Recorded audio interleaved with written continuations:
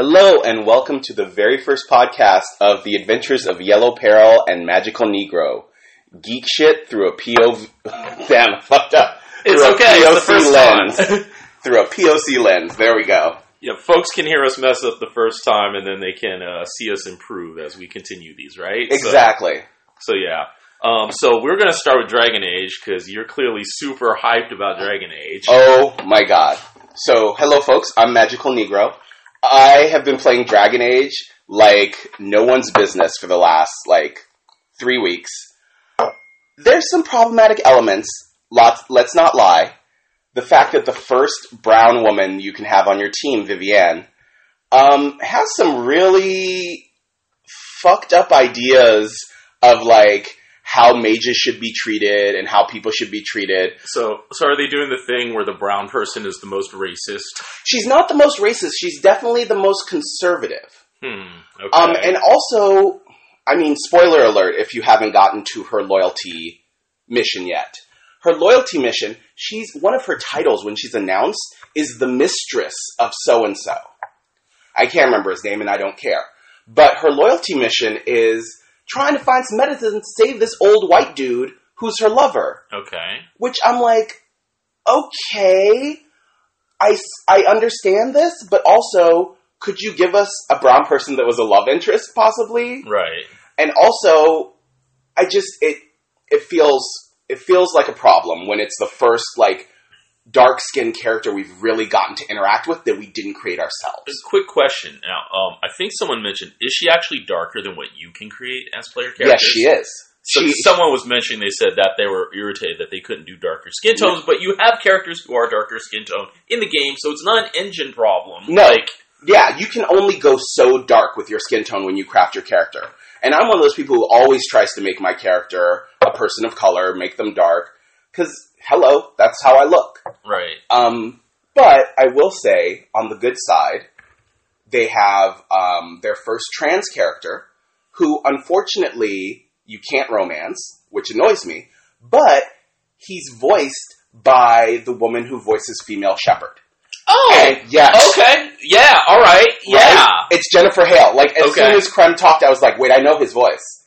That's freaking Jennifer Hale. That's pretty awesome. Nice. He's a great character. You find out that the Quinari, who you've been, who are always sort of looked at as outsiders that might be shady, actually have a cultural ideal of this. They have a term for someone who's trans. They have trans people in their culture, which I think is super interesting and awesome in a way that we haven't gotten in any video games lately. It's kind of interesting because I really just saw a post go by where some Samoan folks were talking about just how that's just part of their culture and that's how they roll. And it's it's messed up and interesting how we kind of have to end up going to fantasy to put things in that we've had history-wise, but colonialism is wiped away and is, making visible, right? Right? Yeah. And totally, and colonialism implanted in our heads that it was bad and horrible, so we can't even approach our own historical queerness with this sort of open mind, which annoys me.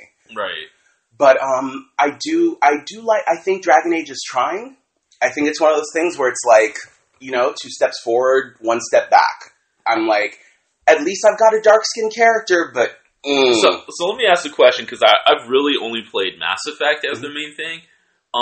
Is Dragon Age more I've had friends rant to me about how they try and do a race thing and they'll do it wrong, especially around the elves and stuff. Oh, God, yeah. But, is it at least more consistent than Mass Effect's big turnaround, where, Mass Effect started off with, here we're going to deal with all this problematic stuff real critically. At the end, we're going to give you a white supremacist ending. Right? Is Dragon Age at least better about not doing that giant turnaround where you're, enraged? It sort of is. I think that their storylines are doing it well. You always know that the elves are fucked over by this culture. You always know that. The thing that's annoying me about the third game is that they don't take your saves from Game 1 and Game 2 into consideration. So Hawk, who you played in the second game, shows up, and I looked at him, I was like, why is this white dude? Because my Hawk was brown with gray dreadlocks, or gray cornrows. So I'm like, so why is all of a sudden this white dude Hawk? And he talks about Anders, who basically started off the war in the second game by blowing up a chantry, as he's sort of crazy and blah, blah. And I was like, excuse you, when I played the game, Hawk and Anders were lovers. and they went off together at the end. So it seems weird to me because it seems like you would like the smart thing to do would be like skip up a generation where you don't have character overlap, right? Like, exactly. Or have it take place in a different part of the world, like. And this one does sort of take place in a different part of the world. You actually get to explore Orlais, which is like their French equivalent. I will say they did this thing where they're like, we don't want to be problematic about basing countries on real-life countries, because then people get up, so they base them all on Europe. So it's like, I mean the accents specifically. Oh, okay. So it's like all the Orleans, no matter their skin color, speak with a French accent. Okay. All the Antevans speak with a Spanish accent. All of the Teventers speak with like a more, well actually they don't really have that much of an accent. But it's an interest, the Navarrans speak with sort of a Russian Germanic accent. Like it's really interesting. And here's the other thing. I remember this was one of the things that kept me out of a lot of Western fantasy games. Is it the majority of people speak with that British accent? They don't even, I almost feel like the majority of people speak with just non-accented, like American accent. Yeah. There are definitely a few that have like that upper crusty British thing. Okay. But also, the king of the country that I'm playing was my lover in the first game and never became king. So it's like all these things that I did don't seem to matter. Yeah. And I feel they've given you, I guess you can go online to Dragon's Keep and like craft a different history for your world and download that and play through that. Just like the PC mods that you can... Yeah, you can go onto the Dragon Age website and they allow you to like play the whole game with a different history. Okay. Which is great, but I don't want to have to go through all that. Right, that should have just been a baseline assumption if you're going to make these games connected. Exactly. Right? Like, I mean, there are games, I do think there's games where they did sequels like Soul Reaver and all that, where like they took one decision from the first game and just said, okay, we're going to assume you make this decision. Yeah. But they were, that was like PlayStation, and they weren't under the illusion that this was going to be like carryover choices, right? Exactly. And pretty much new fight of the week, right? Yeah. And often those games, you really only had one choice that wasn't you being a fucked up asshole. Well, they chose to make you a fucked up asshole, which is what in that series worked, right? Like you are the vampire, you're fucking everyone over, and that's what makes it awesome. Right? I'm not against that. Yeah. Yeah, I like Dragon Age Inquisition. Like I said, I'm 115 hours in. I don't even think I'm close to done with the game. Because I'm a completist when I play games. So I'm like, I want to finish all these mini quests before I go on to the bigger ones. I feel like, the games which I need to get back into. So Telltale games. Mm-hmm. Like, I still haven't finished the first season of Walking Dead, just because it's so emotionally fraught for me. I have that on Xbox now, did I tell you? Oh, okay. Someone at my old job let me borrow it, and I'm not at that job anymore, so I don't know how they're going to get it back. And so I have had it sitting there, and I'm just like, I saw the scenes when you were playing it, and I was like, I don't think I can go through that. Yeah, it's weird. It's like, I feel like I need a friend with me to hug. Right. Like it's like how you need a friend to play Silent Hill. It's like, I need a friend to help me deal with what I just did there and what I had to see. Like I had to tell this little girl why I killed people. Like, it's so hard. But she has to know. She has to know she got to survive this shit. Exactly. But I can't just be like, well, they had to go. Like, I'm like, no, they had to go because they're the kind of people who are like, people gotta die. Like, I will say that's the thing about Dragon Age and Mass Effect, really. BioWare does this a lot. Yeah. Where you try and choose the Renegade option, and they take it to a level where you're like, I didn't want him to shoot her. I just wanted him to tell her to be quiet because she was ranting during the cast and whatever was happening. And so, like, Dragon Age is the same way. Like, they gave me some options, and I was like, oh, this is a snarky option.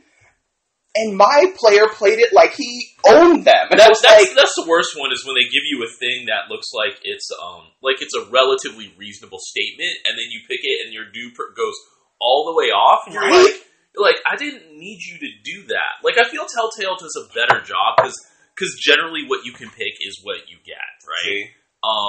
And there's also the fact that I think some of the consequences, like you have room to make some choices, and it's not like that person hates you forever instantly. It's like you gotta do some shit like kill their dad before it's like, and then at that point you're like, yeah, okay, I get it. You hate me.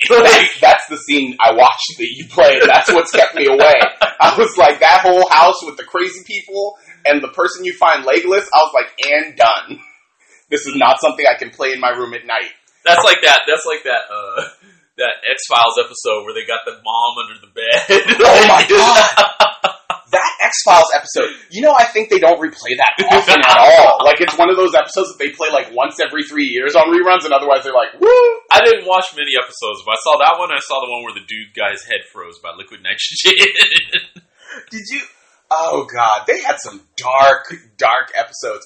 And then sometimes they would end with random stuff. Do you remember the black and white episode? Mm-mm. It's like a kid who's basically, like, sort of kept in the house because he has some sort of... it's been years. He has some sort of physical deformity. Okay. And his mom, like, keeps him in the house, and, like, the town turns against him because they think he's murdering people. Turns out to be someone else.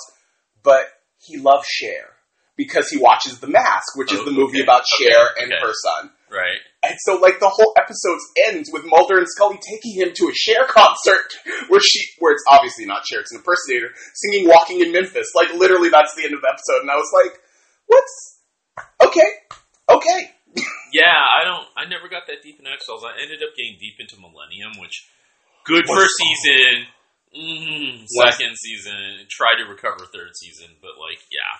Oh, and, I mean, talking about old shows that were, like, X-Files, like, I freaking loved Brimstone. I never saw that. See, people don't remember this, but it was basically this, if I'm remembering correctly, because it's been, 15 years, but it was this guy who ends up dying and going to hell. He's a former cop. Mm-hmm. The reason he goes to hell is I think his wife is raped or murdered, and he tracks down the guy, and instead of bringing him to justice, he kills him. Okay. And so he ends up in hell, and then something happens, and hell cracks open, and 113 souls escape. Okay. And the devil gives him the job of tracking down these souls. And if he recaptures them all, he gets to be on Earth again. Okay. And I thought it was fascinating because even though it was a sort of monster of the week episode, each thing, they really did, like, there's one woman who he's tracking down, she's an evil spirit. You come to find out her spirit is a Neanderthal spirit.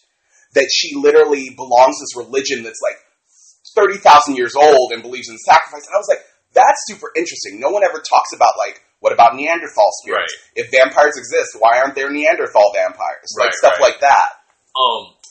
So this is actually a good time to transition to comics, because that makes me think of this old comic, The Coffin. Ooh. The Coffin was, I think they have one or two miniseries. Basically, the scientist dude, I can't remember how, he ends up dead and he ends up going to hell, right? And they did an awesome job of depicting hell. Like the part he was in, I think he was in the lust. He was in the lust. Lust area. Yeah. Well, anyway, all you see is skeletons grinding against each other. And it's described it to him. It's like, yes, they are filled with insatiable lust, but they have no flesh to enjoy it with.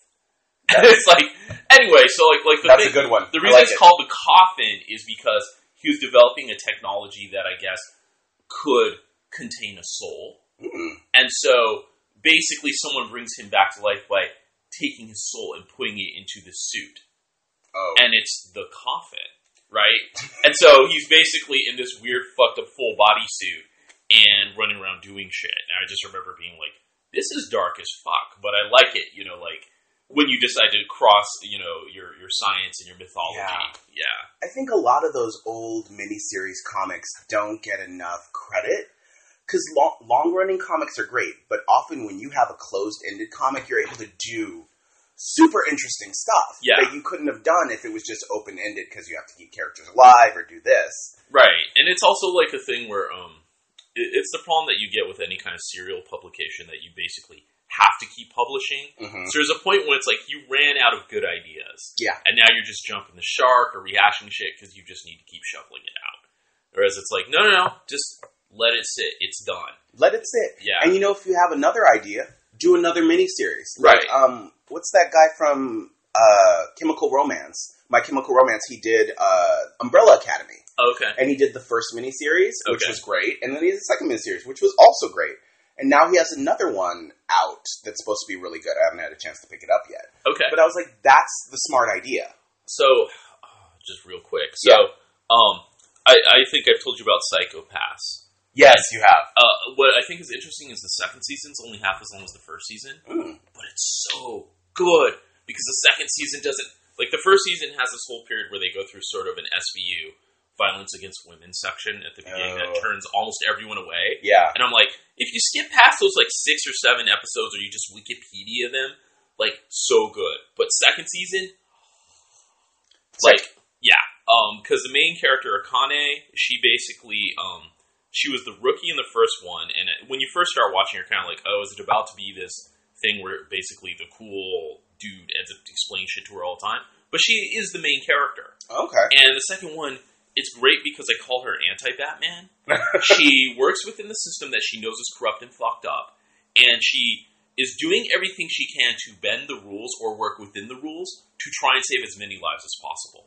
And she will tell people to their face why the fuck shit needs, why the fuck things need to be the way they are. So, like, she's chasing down a criminal, and, like, normally the way in this dystopian future, they would just kill him because he's been bombing people.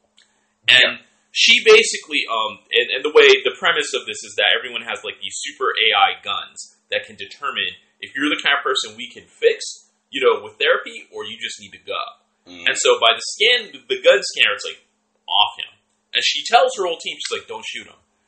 Gets him cornered, basically talks him down to where the scanner reads that he's like, oh, we might be able to fix him. Then shoots him.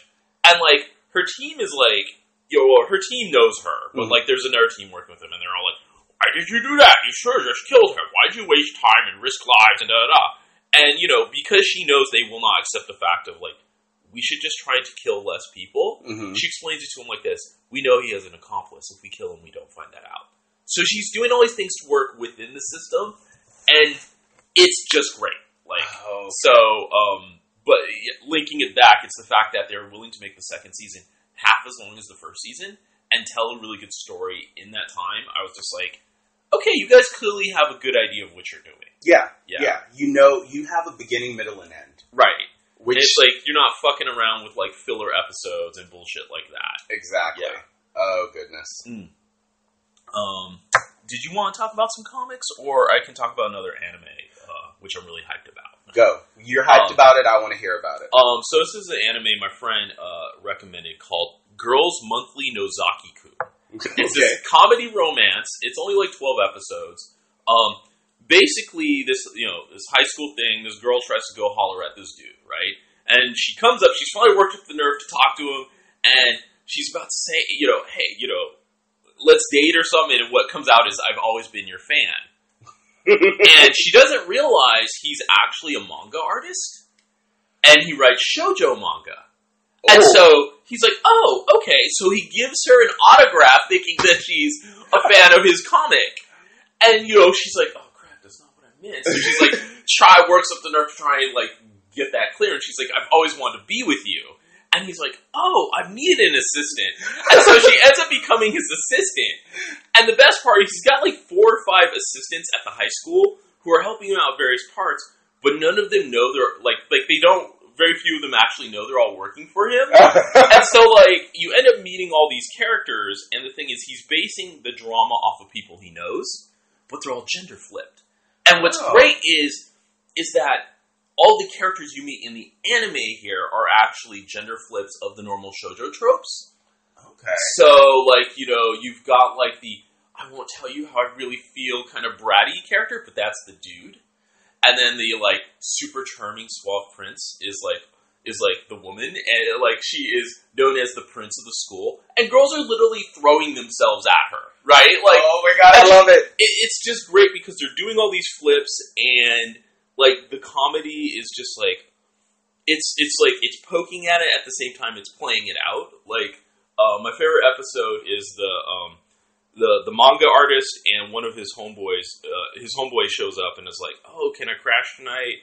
And the girl's like, oh, what do you guys, what's he got to do that he's got to stay over? And he's like, oh, he's going to ask me about women troubles, right? And she takes off, and the women troubles, this dude pulls out dating sim video games. Oh my god. Right? And he's like, and what's great is he tries to get the manga artist to play it, but the manga artist only understands them from shoujo tropes, whereas these are dating sims kind of aimed at dudes. So his idea of tropes are flipped, and, like his homeboys, like, tell him, like, okay, so when you play, you gotta go talk to your friend, he'll hook you up. And he's like, okay. He's like, but I don't trust him. Why? I don't trust anyone I meet who immediately calls me their friend. He's like, and, he meets he goes to the guy in the video game, and the guy in the video game's like, oh, shows them how much they love him, rating his popularity ratings, and here's 2 free movie tickets. And the guy's like, this guy seems to be helping me out a lot. Normally, the person who shows up randomly becomes your friend and helps you out with secretly manipulating everyone to fuck you over. And his friend's like, no, that's not how it works in this game. Just keep playing. And so they show this montage of him constantly going back to his friend, right? And his friend is doing stuff like, here, I'll clean the house. You guys go out and have a good date. And there's one where he's like, stopping a gang from attacking him in the video game, right? Mm-hmm. Like, no, go see to your girl, right? And like, he's like, why is he so devoted? I think he's in love with me. And like, the homeboy is like, no, that can't be true. And by the end, they show the end of it, like, because the homeboy in the game is like, you know, it was a great time in high school. I'm so glad I met you. You guys be happy. And they're both sitting there crying like, no, we love you. And then they decide to make a comic about this. And so like, homegirl shows up the next day and they're all like zonked out, tired, and she's like, it's like 2 PM. Why are you still asleep? What the fuck? And then she's like, she finds their comic and it's like the two characters are like, the dude's like, I don't want to date any of those 12 other girls. I just want you. And she's like, what is happening? I love it. So yeah, it's already completed. So, you know, the only thing which is annoying is because it's a romance comedy, their romance never really develops, you know? Yeah. So it's kind of annoying just because it's like, look, just holler at him. Like, right? Yeah. Just make it happen. Yeah. So comic I love, and The Afterlife with Archie. Okay. Which, I don't know if you've heard anything about this. I haven't heard about this specific one, but I know Archie's been spinning off a ton of AUs, which are amazing. Right? Archie's been working it the last couple years, like in a great way. I mean, their Archie with Glee, I wasn't too excited about. Is this the one where Archie is dead? No, Archie's still alive. Okay. Everyone else is dead. Afterlife with Archie, which started as a miniseries of 4, I think, and they've started it again, and I haven't caught up after the 4, is, it involves Sabrina. Okay, Sabrina the Witch. Sabrina the Witch, because she is in there. Basically, Jughead's dog, Hot Dog, gets hit by a car. Okay. Jughead convinces Sabrina to bring him back. Is this the zombie one? Yes. Okay. And so Sabrina's like, no, this is dark. Like, I can't do this. Her aunts are like, no. Okay. And Jughead is finally like, you know what? What would you do if it was Salem? And she's like, fuck. Okay, meet me in the graveyard. And she, like, takes the book, and they raise Hot Dog. Hot Dog, I don't remember if he, like, climbs out or they think it didn't work at first. Right.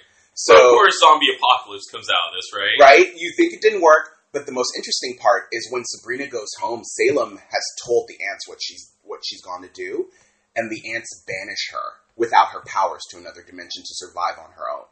That's why I want to pick up 5, because 5 is Sabrina trying to survive in the witch realm without powers. Ooh, okay. Yeah, so this is like her Storm X-Men depowered arc. Yes. Yeah, and her ants are dark, which reminds me, have you seen, little segue, have you seen the Sabrina the Teenage Witch short movie that someone did online? Mm. We're going to find it. We'll put it in the links or whatever. Okay. It's like 8 minutes. Okay. And it's this little girl with her cat, and she's just like at the Ouija board talking to someone. Like, it's dark. Okay. It's hella dark. And the girl, I hear they're doing a live action Sabrina. I'm like, get the person who did this short film, because it is amazing. Okay. But Afterlife, Hot Dog comes back, and Hot Dog bites Jughead, and Jughead becomes king of the zombies. Like, so Jughead's always fucking shit up, so this is, of course, appropriate, right? And there are hints that Jughead is still sentient. Okay. Because he sort of stops one from attacking Archie, but he hits the prom. Like, shit is going down, and basically it's a bunch of them trying to survive. Archie, I think, has to kill his parents. It's Archie, Betty, Veronica, they're still alive. Veronica's butler is hardcore. Like, he's like, I've got the weapons, we're going to do this. And it's them trying to get out. Okay. But one of the backstories you find out is that Reggie's the one who hit Hot Dog while he was drunk. He was out hitting on, like, Midge, Moose's girlfriend. Right. Or he got mistaken or whatever. Yeah. He got drunk, and he's the one who hit Hot Dog while he was driving drunk. Wow. And so he's got this whole guilt complex. So it's basically like Walking Dead with Archie. Yeah.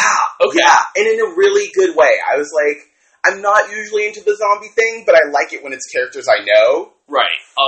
So this makes me think of this really amazing movie I watched this a month or two back. It's a Chinese movie called Rigor Mortis, and it's one of those things where it was advertised incorrectly on Netflix. So it just appears to be Asian horror movie, right? Yeah. Amazing character drama and amazing retake on the Chinese hopping vampires. Really? So what it is first off, the actor they got used to do a whole bunch of the Chinese vampire movies back in the 90s. Oh, okay. And he's playing a fictionalized version of himself. He's awesome. Moving into this tenement because he's lost his family and his life is in shambles to commit suicide. And, basically when he tries to hang himself, these ghosts try to possess him. A Taoist priest who's basically living there shows up and saves him. And it's like this whole tenement is full of haunted, fucked up shit, right? like there's the good Taoist priest and the evil Taoist sorcerer who basically both live there. And it's sort of like one of those things where it's like, I don't like you, but I respect you, right? And it's like you know how Kung Fu Hustle, how everyone was kind of like, basically just like normal people in their bathrobes and kind of janky. Yeah. That's what it is here, except it's a whole bunch of supernatural shit going down. And what I love is that, although it's creepy because there's a ton of ghosts and weird shit, it's not jump scares, but the ghosts are creepy as fuck. And what it is it's almost like this allegory for sort of like the Buddhist reincarnation situation. Like, they did kind of a Sixth Sense thing, and I'm like, I don't actually know how many people in the building are really alive. Or actually ghosts in sort of a purgatory situation. Fascinating. Because some of the people seem to interact with each other at different levels. Like the main character, the guy you're following, there's a woman and her kid who, the woman is clearly disturbed and traumatized. Whenever she sees him, she turns her face away. It's like, I'm sorry. Like, good luck to you. Please go on. Oh, damn. Right? But there's another woman who meets him who basically, seems like the nice auntie type. And she asks him this question. She's like, how long are you planning on staying here? Most people move on.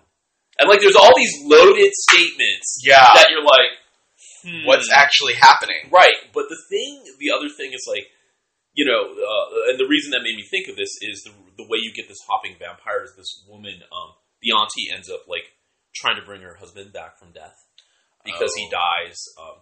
He's murdered, but it looks like an accident. But, like, she tries to bring him back from the dead, and they have this incredible scene where she's basically, he's vampire zombie-eyed and can't, he's basically not moving, and she's just walking around him, like, trying to have this conversation with him. And it's so heartbreaking because you can see how lonely she is. And it's amazing acting. And I was like, normally when people bring stuff back from the dead, I'm like, this was just, stupid and stupid. Yeah. But I'm like, this was stupid, but you sold me on why you did this, which is hard to do, right? So it's on Netflix. It's really worth watching. I give it 5 stars. I've showed it to at least 2 other friends. It's amazing. So quick segue because yes, this is just what it's going to be. Segue to segue. Yep. Well, at least we won't be short for content. Right? There you go. So I don't know if you've ever read the Peter Klein series.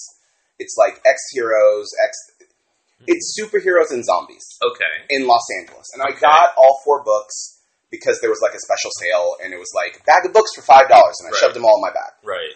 Because people had been telling me about it. And so I started to read it.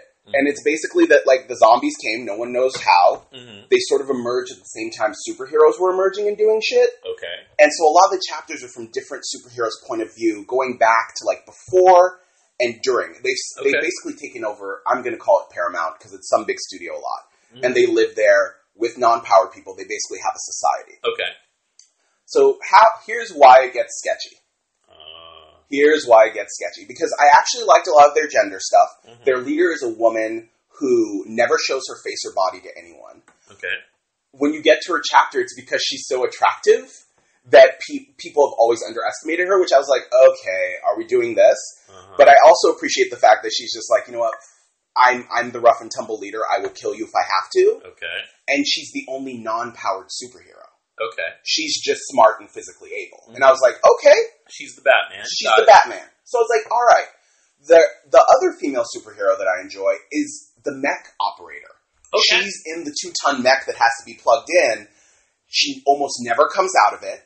I think she lost her children. Okay. She stays in it most of the time. Okay. And so there's like, and she has a crush on one of the other superheroes. Okay. So there's stuff going on. As I was reading it, I started to realize there weren't any superheroes of color. In Hollywood. In Hollywood. In a fucking studio. Because even though they may not be on screen, behind screen, there's a lot of people of color. Right? Yeah. And so then I realized there is one. Okay. Zap, who happens to be a black man who is disabled. He does not have use of his legs. Okay. He can transform to this thing that's pure energy. Okay. And fly and zap and blah, blah, blah. They use him as their power source when he's not out doing shit. He basically stays in this thing where he's powering the whole lot. And I'm like, well, that's a problem. Right. And then we get introduced to a young girl who is, I want to say she's Korean, 17 as a superhero. She's already dead in the modern times. We meet her in flashback. Okay. The one bit I did like is that when her parents find out, they have more issue with the name she took, which was Bonsai. They're like, you're not Japanese. Like, that's actually extremely valid. Right? Like, especially Bonsai. Right? And part of it is because her power was that, like, it was that whole, like, speedball thing where when she moved fast and bounced, she got more energy. Yeah. Then you come to find out she was only 17 and involved in a sexual and romantic relationship with one of the older white heroes. Like, I'm just like, ooh, it's that trope again, and she's not even alive. And then we meet the villains, because there are gangs that are, like, out in Los Angeles, like, taking people, and some of them had developed superpowers of their own. Right. That's when we get the descriptions of all the people of color. Oh, so it's not even a matter of erasure, as, like, I just didn't think about putting these people in as much as, oh, they're over there. They're over there. They're the villains. They're the gang members. They're the ones keeping people in cages to be transformed and stuff. And I was done. Yeah. I didn't finish the first book. I didn't go to books 2, 3, and 4. I had no interest after that. I feel like that's one of the things that I'd rather have a book tell me it's fucked up within the first couple chapters so I don't waste time, as opposed to get involved and a little invested and then find out it's fucked up. Exactly, because I actually liked some of the characters. Like, one of the main characters, the Mighty Dragon, is basically a geek who can, like, hop really high and shoot fire out of his mouth. And he's just like, Yeah, and that's also how I feel about anime. Like, the problem is because anime desensitizes. Like, you learn to have a higher bullshit tolerance ratio that you put up with way more shit. Yeah. And then by the time you realize this isn't going to get better, or like, oh, you were taking it here all along, you're just like, fuck you. Yeah. Like, oh god, I'm trying to remember, what was the anime? Oh, Fractale. Fractale, very interesting sci-fi premise. It is far in the future, people have got cybernetics to where they have implants that you can basically, like, your internet screen is in your eyes. Okay. And so what happens I'm waiting for that myself. Well, what happens is, aside from being very useful for communicating information, is that people also have AIs that they use as substitutes for themselves. Oh. So instead of, let me do my work, well, actually, I'll just let my copy do the work, and I'll just be, and your copy is just a virtual version of you, right? And so his kid is basically being raised by virtual versions of his parents. Oh, that's fucked up. His parents are out vacationing, having fun, and he's got his virtual versions of his parents, which I'm like, this is fucked up and interesting. Yeah. And what's really fucked up and interesting is that you find out how aside from that, it's even more dystopian in that every day at a certain hour, you're supposed to go outside and look in the sky, so that basically these passing satellite can download your updates into you. Right? And so they call it going out to do prayer. And so, like, I'm like, okay, this is really interesting. Yeah. And of course, they have rebels and shit. And the anime trope is this girl who apparently was living in space with the controlling class escapes and she lands on Earth, right? Okay. And of course, it runs into the dude and, whatever. And the thing is throughout the anime, she's kind of very naive and goofy, and it's sort of like one of those things where you're like, yeah, but that's an anime girl trope. And if I was lived cloistered in a fucking, like, weird fascist society, I might be fucked up too. And then you come to the end where you find out the reason she's this way is because she's basically been traumatized. She's been raped and left with the mentality of a 6-year-old. So it's not anime silly. It's actually, no, this is supposed to be not normal. But I'm like, why is no one else acknowledging the fact that she's acting not normal? And then the very end, where they overthrow stuff and yada yada, which is supposed to be a happy end. Like, you have a period where she gets lucid and, like, has full adult capabilities. Yeah. But basically, the very end, she's regressed. And she's, she had the mentality of a 10-year-old. Now she's shoved back to the mentality of a 6-year-old. And, like, is in love with dude. And I'm like, so basically, this is someone's fucked up pedo fantasy. and that's supposed to be a happy ending. And I watched how many episodes of this bullshit, thinking you were going to give me something decent, and you fucked me over in the end with this fucked up misogynistic bullshit. Yeah. Right? Like, in comparison, at least, like that, the Michael Stackpole book that you had loaned me, the fucked up British magic. Yeah, it's actually right over there, like on the bottom. Oh yeah, what's it called? At the Queen's Command. At the Queen's Command, yes. The point when, like, basically 3 or 4 chapters in, the Native Americans turn out to say, unlike you white people, us Indians only run on lust, not love. Yeah. And I was like, okay, I know to throw the book now. Like everything else that was kind of sketchy that I thought, maybe this is, unreliable narrator. Nope, this is just fucked up. But isn't it like they straight up say there's no word for love in our language? This is something deep. I was just like, Yeah. I'm going to say no. Yeah. I'm going to say no. Yeah, once the native... Yeah. This is the problem with people who do alternate histories where they're like settling America. I told you about that Paul Park book, Princess of Romania. Oh God! So I wanted to like it because it's about a young girl in high school with friends, and it turns out that she's actually a princess that's been hidden in America. And I was like, okay, interesting. Right. Well, we come to find out that her whole world, the whole world that she's in, is a book that they've hidden her in. It's magic. Okay. The only 2 real people are her 2 best friends, the boy and the girl. Okay. When the book is burned, and they all come through in the real world, the boy looks the same, except one of his arms is like an adult arm because you find out he's like an old general. Her female best friend has turned into a dog, is a yellow dog that is her buddy. And I was still like, okay, I'm going to still give you a chance. And then you realize they're on the coast, the eastern coast of America, because that's where they were when they burned the book. There's no settlements. There's no people. There's nothing. So I'm like, okay, so this is like, Europe never came here. There's just going to be a bunch of native folks. Then they're attacked by blonde-haired, blue-eyed, cannibalistic natives who are supposedly the remains of, like, Roanoke, who bred into the tribe. And I was like... But if they bred into the tribe, they wouldn't be freaking cannibals. Number one, they sure as hell wouldn't have blonde hair and blue eyes. Right. Because those are recessive genes. Right. Like, what the fuck are you doing? It was one of those books where I finished it just because I liked the villainess more than anyone else in the book. I was just like, she's on point. The rest of you, how am I going to cheer for this? Right. Alternate history. Right? Some of it can be done amazing. I love an alternate history that's done well. I love it. And then there's some where I'm like, and to give credit, there are some alternate histories that are fucked up specifically to show you something. Right. But there's a difference between coming at something critically and just like, oh, this is cool, this is how it's supposed to be. Yeah. Right? Like, that's a very big difference. It's a very big difference, and it's a colonialist attitude, and it's this, like, white man's burden. Right. To, like, and also an obsession. Like, this idea that you're going to have the white character meld into these natives, or this group of people. Right. And then they're going to be the best. And then they're going to be better than any of the natives, even though they've only had 6 weeks of training. Right. And it's this sort of like, I'm going to immerse this person in this tribal life because I had a Cherokee princess ancestor called Pigeon Sparks and Trees. Voyeurism, right? Yeah. It's the tourism. It right? is. It's fantasy tourism. It's like, oh, well, what I want to do is I want to have the magical projection I have of what these people are supposed to live like. And I'm going to make it because obviously every time I talk to a native person, they get really angry at me. Or I'm just scared of them entirely. Yes. Like, I'm going to make this world where the native people appreciate how nice and white I am.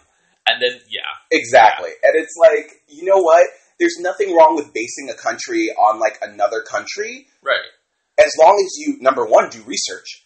And number two, actually treat those characters like human beings. Right. Like, they're not closer to nature because they're brown. Right. They're not magical because they're brown. They can be magical for other reasons. Right. But it's this whole idea that, like, eyes close to the earth. That's why I didn't finish watching the Pirates of the Caribbean. I was like, I can't with this whole black mystical, let me show you the way, and that's the only way we can have all the black people stand in the swamp. I'm like, first off, they're leeches. Yes. Second off, gators. What? Yeah, where are you? It's like, why would you stand in the swamp holding candles? Like, for this white man you don't know. Right. And did you notice that none of the white people want to touch the water when they get out of the cabin? They're like, careful not to step foot in that water. But all the brown people dressed in white just standing there. Right. Because we got to honor him. No. Yeah. No. Well, it's interesting because I think specifically about the honoring. That's a really big thing I see in these movies. That was actually the thing that was like one of my big push buttons on Kill Bill. Mm-hmm. So when Lucy Liu dies. Yes. So it's not that it's not only that she gets killed, but it's very much that she has to acknowledge, you're a true warrior. Like, there has to be an emotional submission before she dies. Yeah. Which, a lot of these people are really fixated on, like, you have to acknowledge my superiority. That's really important to their narratives. That's the most important part of the narrative. Right. And it's just like, no, I don't, number one. And number two, there actually isn't... There's another book I was trying to read. Called Orbis by Scott McKay. Okay. Which actually sounds interesting. Okay. It's basically that, and I'm going to keep reading it. It hasn't thrown me out I just took a pause. Right. But basically the whole world is Christian. Okay. Because 2,000 years ago, the benefactors showed up.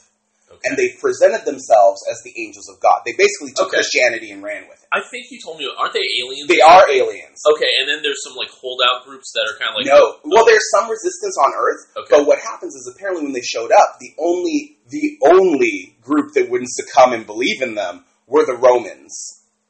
And I was like, wait, really? There were empires in Africa, in Asia, in America, 2,000 years ago that were huge. Right. And the Romans are the only ones who resisted them. All right, I'm going to keep reading.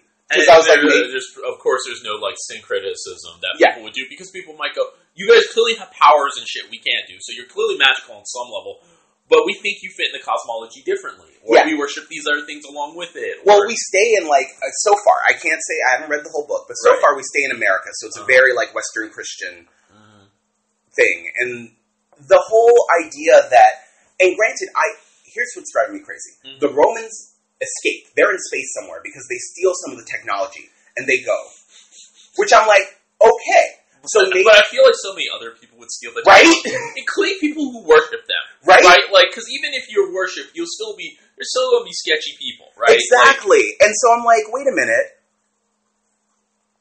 The Romans, and granted, you can't, it's a history that the benefactors have crafted. Okay. So they don't let people talk about the Romans. Latin's outlawed. And so I'm like, okay, maybe there was more resistance. If Latin's outlawed, I feel like so many languages would also have to change. Right. But this is me overthinking, right? Yeah, no. Don't think too hard. Right. And then we flash on the Romans, because they're in space trying to find Earth, because they lost their way. They had stolen technology. They didn't know what they were doing with it.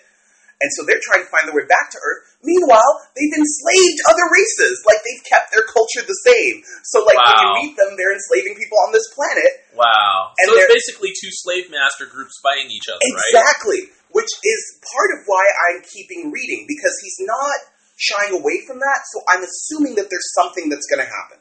Because the people on Earth sort of worship the resistance, sort of worships the Romans. They're like, we need to get in contact with them. They'll come and save us and da-da-da. Whereas they're just looking to be your slave masters. Yeah. Right? And so I'm like, there has to be some sort of shit coming to a head. And so I'm like, I will keep reading, but it's just one of my pet peeves that I'm like, only the Romans, not the Empire in Mali, not the Empire in America, not the Aztecs, the Mayan, no one. Well, here's the other thing. It's like, if Latin's outlawed, Arabic becomes your, like, Arabic and French, right? Become your two big, or Arabic, French, and like Chinese, right? Yeah. Like those become the global languages. If you can't, but it seems that like they outlawed Latin and none of the Latin languages, right? Which is also, it's odd, right? It's like, why would you outlaw Latin but not languages derived from it that are words pretty goddamn close, right? Right, and so there's interesting stuff. It's 3 point of views. A young girl who is a resistance. She runs a resistance.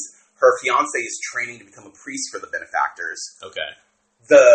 Her fiance's father, who is like the local whatever bishop, but's been passed over for promotion, and his dirty secret is he likes to read Latin aloud. He has books on Latin. Okay. And then one of them is a benefactor who's taken over the son's body, and no one knows. Oh, so they can possess people. It's implied that this is a new skill they've gotten.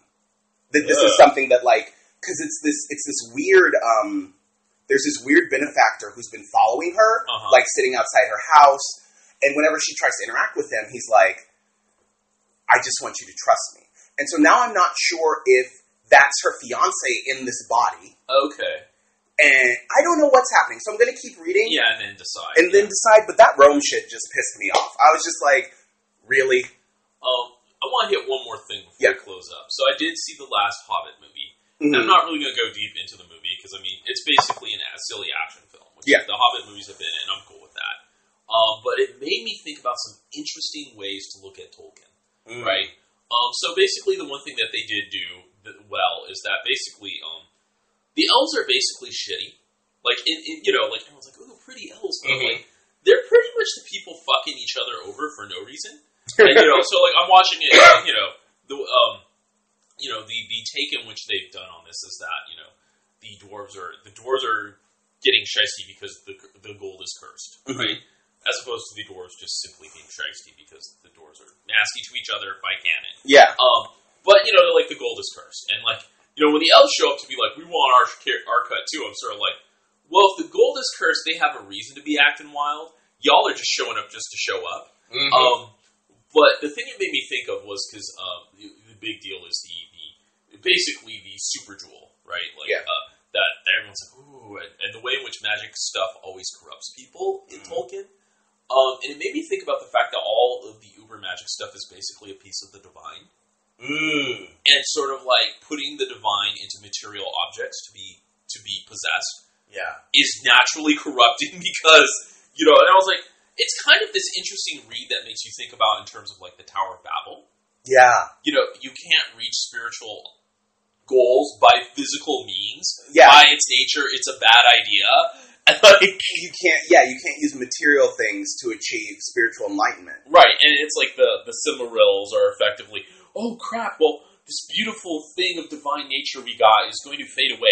Let's find a way to keep it. And like, just to jump onto that, I didn't know if you saw Michael Moorcock had a feature in the New Yorker. Okay. And the focus of the feature was about how much he dislikes Tolkien and how he's the anti-Tolkien because he was this like a couple years ago? No, was it? Like a year or two ago? I saw it just a couple days ago, but I could totally be behind. Okay. Well, he tends to do a lot of I hate things because of rants. Well, and it wasn't a rant, it was an interview, and basically his critique of Tolkien is right. He's like, I look at it as this middle class pastiche where nothing changes, nothing's revolutionary, it's there and back again, and nothing changes. And I was like, real. That's actually a really good point. The only minor defense I will put towards that is given the fact that he was in, one of the Great Wars. Yes. Pretty much the idea of, hey guys, let's not go to war. Yeah. Like, let's just enjoy our homes. Like, I get that value. Right? No, I totally get that value. But, it's so full of racism. Right? Just overt racism. Like, everyone's like, well, it's not really racist. I'm like, I think it's like Burry Gone Burry is the character's name, who speaks in broken language. Oh my god. And it's very clearly the Native American projection, or the primitive. Well, and also the evil people to the east that ride elephants and have pointed shoes. Right. Well, and so this was the thing that I cracked up in the movie, because like I was laughing at a whole bunch of inappropriate times. Yes. I have context. Right. So there's one point Gandalf is captured again. And basically you have a wizard beatdown fight where all the wizards show up to save him. Mm-hmm. And so does, what's her name? Galadriel. Okay. Galadriel actually gets to be kind of awesome. That's cool. So, the ring wraiths show up, and Sauron in a form shows up. And it basically just says, the east is going to fall, we're going to fuck you all over, you can't do shit. Right? Okay. Like basically he just comes out and says that. And Galadriel does basically what I call the most epic turn undead. Basically, she gets all dark and cray and it's like, you'll leave! And then you see them get basically thrown to the fucking horizon. Right? So I was like, awesome. But I'm also like, so, by putting this in the prequel, to the main movie series, you basically Sauron says, I am going to fuck an entire majority of the world. And the rest of the, wizards are basically like, oh well. That's what happens. Fuck them. Yeah. I'm like, no, now that you knew what was going on, you now have a responsibility to do something, because you guys are the angels God left behind to fix shit. Yeah, you don't just get to write them off. Right. Well, and also I think part of it has to do with Tolkien. I mean, there are parallels in Tolkien and C.S. Lewis in terms of the way they portray people of color. Right. Like, I have never forgiven C.S. Lewis for that whole point where it's like, I can't remember the race name, but they're the Calamorians or something. They're the ones with the pointed shoes who worship Tosh. Uh-huh. The point that you get that they're like, oh, Tosh is a devil. They're just worshiping the devil. They're like, but if you're a good Calamorian and you've been worshiping Tash, you've been worshiping Aslan all along. And I was like, so you just supplanted their religion. Wow. You just decided their religion was the devil, but if they were good, then even when they were praying to this evil god, the prayers were actually going to your Christian God. To Jesus, because that's what Aslan is. Jesus. That's like the whole Mormon, I'm going to make you Mormon after you're dead move. Right? Right? Like, you don't get to rebaptize my ass. I'm a heathen and I like it. The end. Right. Yeah, no. Yeah.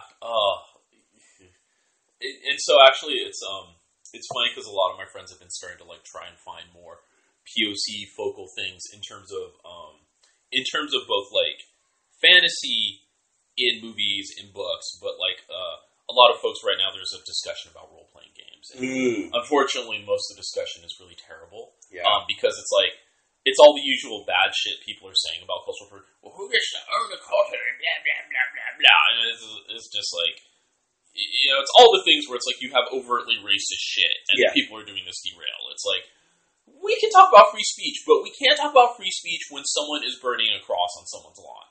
Like is an act of terrorism. You talking about free speech is bullshit. Yeah. Right? Like, this whole discussion, no. Yeah. Who gets to own a culture? Well, no one gets to own it, but your graspy fingers don't get to own everything either. Like, every culture is not there for you to pick and choose from. I mean, you know, the real question is, like, why are you so adverse to actually depicting things in a way that doesn't piss people off? Right? You know, like, why are you adverse to depicting your own history? And it's not like the West or Christianity doesn't have its own mysticism, doesn't have its own Gnostic Gospels. Right. It's not like there aren't pre-Christian religions that have that. Right. Like, there's all this you could pull on. Right. And it doesn't have to be the same old thing because there are new aspects. No one represents something the same way. Right. And, like, one of the people I point to is Stina Lecht and her series, I think the first one is of Blood and Honey. Mm-hmm. And it's fairies. And, you know, everyone's going to say fairies are overdone, blah, blah. She sets it in 1970s Northern Ireland. Okay. And it's basically playing on the Irish myth. Yeah, she sets it in Derry. And it's playing on the Irish myth that the fairies are the angels who neither followed God or the devil and simply went to Earth. Okay. And it's the Fae versus the Fallen. And the main character is this guy who's not only involved in the violence of the Northern Ireland 1970s, also doesn't know who his father is getting taken in by this like organization that's fighting the fallen angels. Right. I was like, this is super interesting. This is a take on it that I have never seen before. Right. And you've managed to mix history and folk in a really great way. Right. And I'm like, everyone can do that if you really want to. And that's the thing that gets me is also, like, I feel like when I see games try to do, like, this historical stuff, the problem is, like, okay, yes, obviously let's do history as real history, which can be really intense, or let's do fun history, which is, like, we're going to scrape out the unfun parts. Yeah. But what I think is really interesting is the way in which, if you do fun history, the way in which you also scrape out people of color completely, or replace them with, like, stereotypes. Yeah. And I'm like, so basically what you're saying, us existing is unfun, right? Like, this is why I have this aversion to a lot of steampunk. Right. Because I'm like, okay, you're honoring the British Empire at this time when they were enslaving, 50 million, 60 million people of color? Right. Like, when all this shit was going on and you're not even going to touch on it? So there's a game which I need to get back to. Me and my friends have been playing, which is basically Mughal Empire steampunk. Where they're basically trying to play off like their local allies, the British. The British are clearly like the British have shown up as quote unquote allies with their giant flying steam fortress in the port and have occupied the port. And they're trying to build their pneumatic railway underground for trade reasons. And so what's great is you have all these characters trying to play for their own things. Like one player, she's basically playing the princess who does not want to get married, but there's a whole bunch of political reasons that would be very good for her to get married. Okay. But the thing is, she's the keeper of their library. So part of the thing is that what we've done is we said, if you have steampunk technology, it's not just the British who have it. Yeah. Everyone has something. And so the way we're doing is, so like, for like basically the Mughals and the Indians, their stuff is all water based. Oh, okay. So it's water pressure, etc. Whereas like the British is all coal and stuff. So it's like so they have like this uber library of technology and stuff that she is in control of. So she has access to the history, and the power and the technology. One of the other players, basically, his thing is he's an Indian engineer who kind of knows both technologies, and so he's trying to play both sides of it because he lost his status at another kingdom and basically got exiled here. And so he's sort of like, yeah, I really want to be known for making great things, but these people are kind of also colonizing. So he's got to figure out his hustle, right? And that's the thing is, I think that I like a steampunk aesthetic, and there are definitely people doing N.K. Jemisin short story, the Effluent Engine. I've never been able to pronounce that word. Or a Katerina Setia's book, Heart of Iron. Mm-hmm. Like there are people doing it good with like people of color history and stuff. It's just hard to. Okay, so I'm gonna. Gail Carriger. Has a new series coming out. She had that one series, Solace. Which I read the first book. There was a world-breaking moment for me at the end of the second, and I didn't read anymore. I really liked her YA series, which was like Kids in Assassin School. I love Kids in Assassin School. You know, it's one of my lit kinks. But then this new series follows the daughter of the character from the first Solace, because they're all set in the same world. And I was like, you know what? I got an arc of it. I was like, okay, I'm interested. And then I read the back, and it's about her visiting India.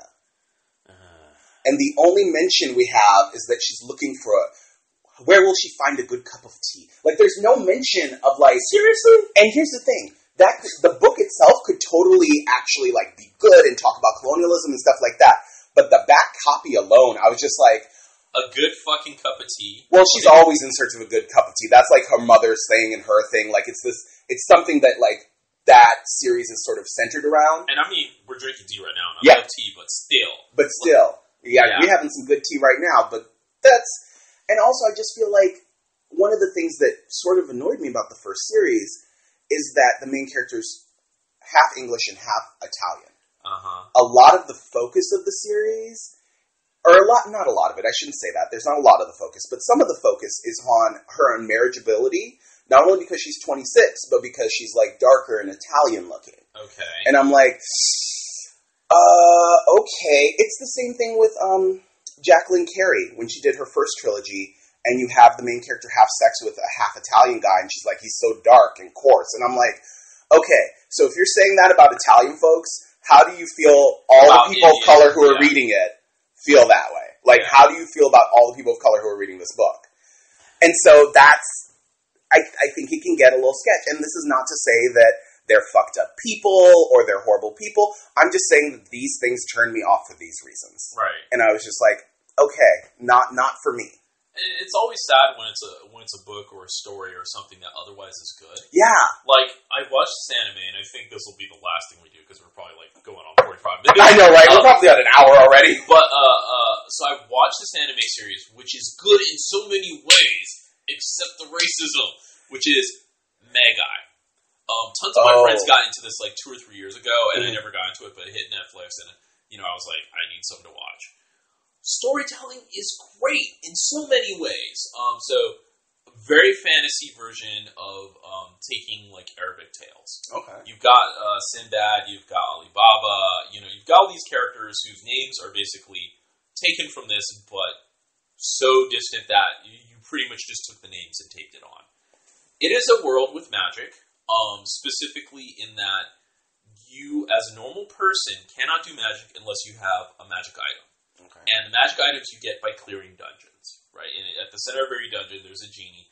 And if you clear it, the genie will basically transfer into an item, and then you take the item out, and the thing disappears, and you get riches, and you have this thing with powers, right? And what you have is basically fictionalized versions of real-world empires.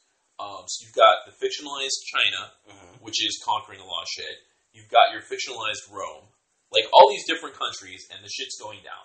So all that is really interesting because they do a lot of real-world politics in it. Like, people using currency to destabilize economies and, like, really smart political shit along with the magic. Except every character is light-skinned. Like, even the one group who basically are super strong and shit, and, like, they come from basically fictionalized Africa, but they're all white as fuck, and they're all redheads. And, like, I'm like, you know, just sitting here like, and then we got to the part that just made me go, are you serious? Which is, there is a nation of mages, right? Okay. They're the few people who can just do magic without having to have a magic item. They were originally oppressed, okay? You know, and they basically decided, you know, we're actually going to organize a formal system of understanding magic to improve how well we can do magic. Cool. They did that. They overthrew the people who were oppressing them, and they basically formed this uber-utopian society, except one. Their magic, basically to power all this uber magic, they have all the non-magic people kept under their city where they're draining them of magic. Which, if you're drained of too much magic, you start getting sick and dying. Oh, Jeebus. Okay, so I'm like, first off that, and here's the real big part. All of them are dudes with long curly hair who don't cut it, and they call the people who can't do magic goys. No! And I'm just like... No! And they end up kicking off the thing that, you know, could bring about Armageddon. And I'm like, really? Evil, magic-oppressing Jews are like... Wow. Right. Wow. And I'm just like, everything else you gave me just a veneer of like, it's kind of this culture, but not really. But I'm like, really? Evil, magic, super Jews? Wow. Like, that's a lot. Yeah, and that's where I was just kind of like, because at first I was like, okay, you have a dystopian society, but you might be able to make this. Yeah. Like, because every society they've shown has been fucked up, so at least I was like, but really? You're really just going to paint them that clearly as the evil super Jews. Okay. Well, I think we should end our first episode on the evil super Jews. And please don't do shit like that. Yeah, please don't create shit like that. Yes.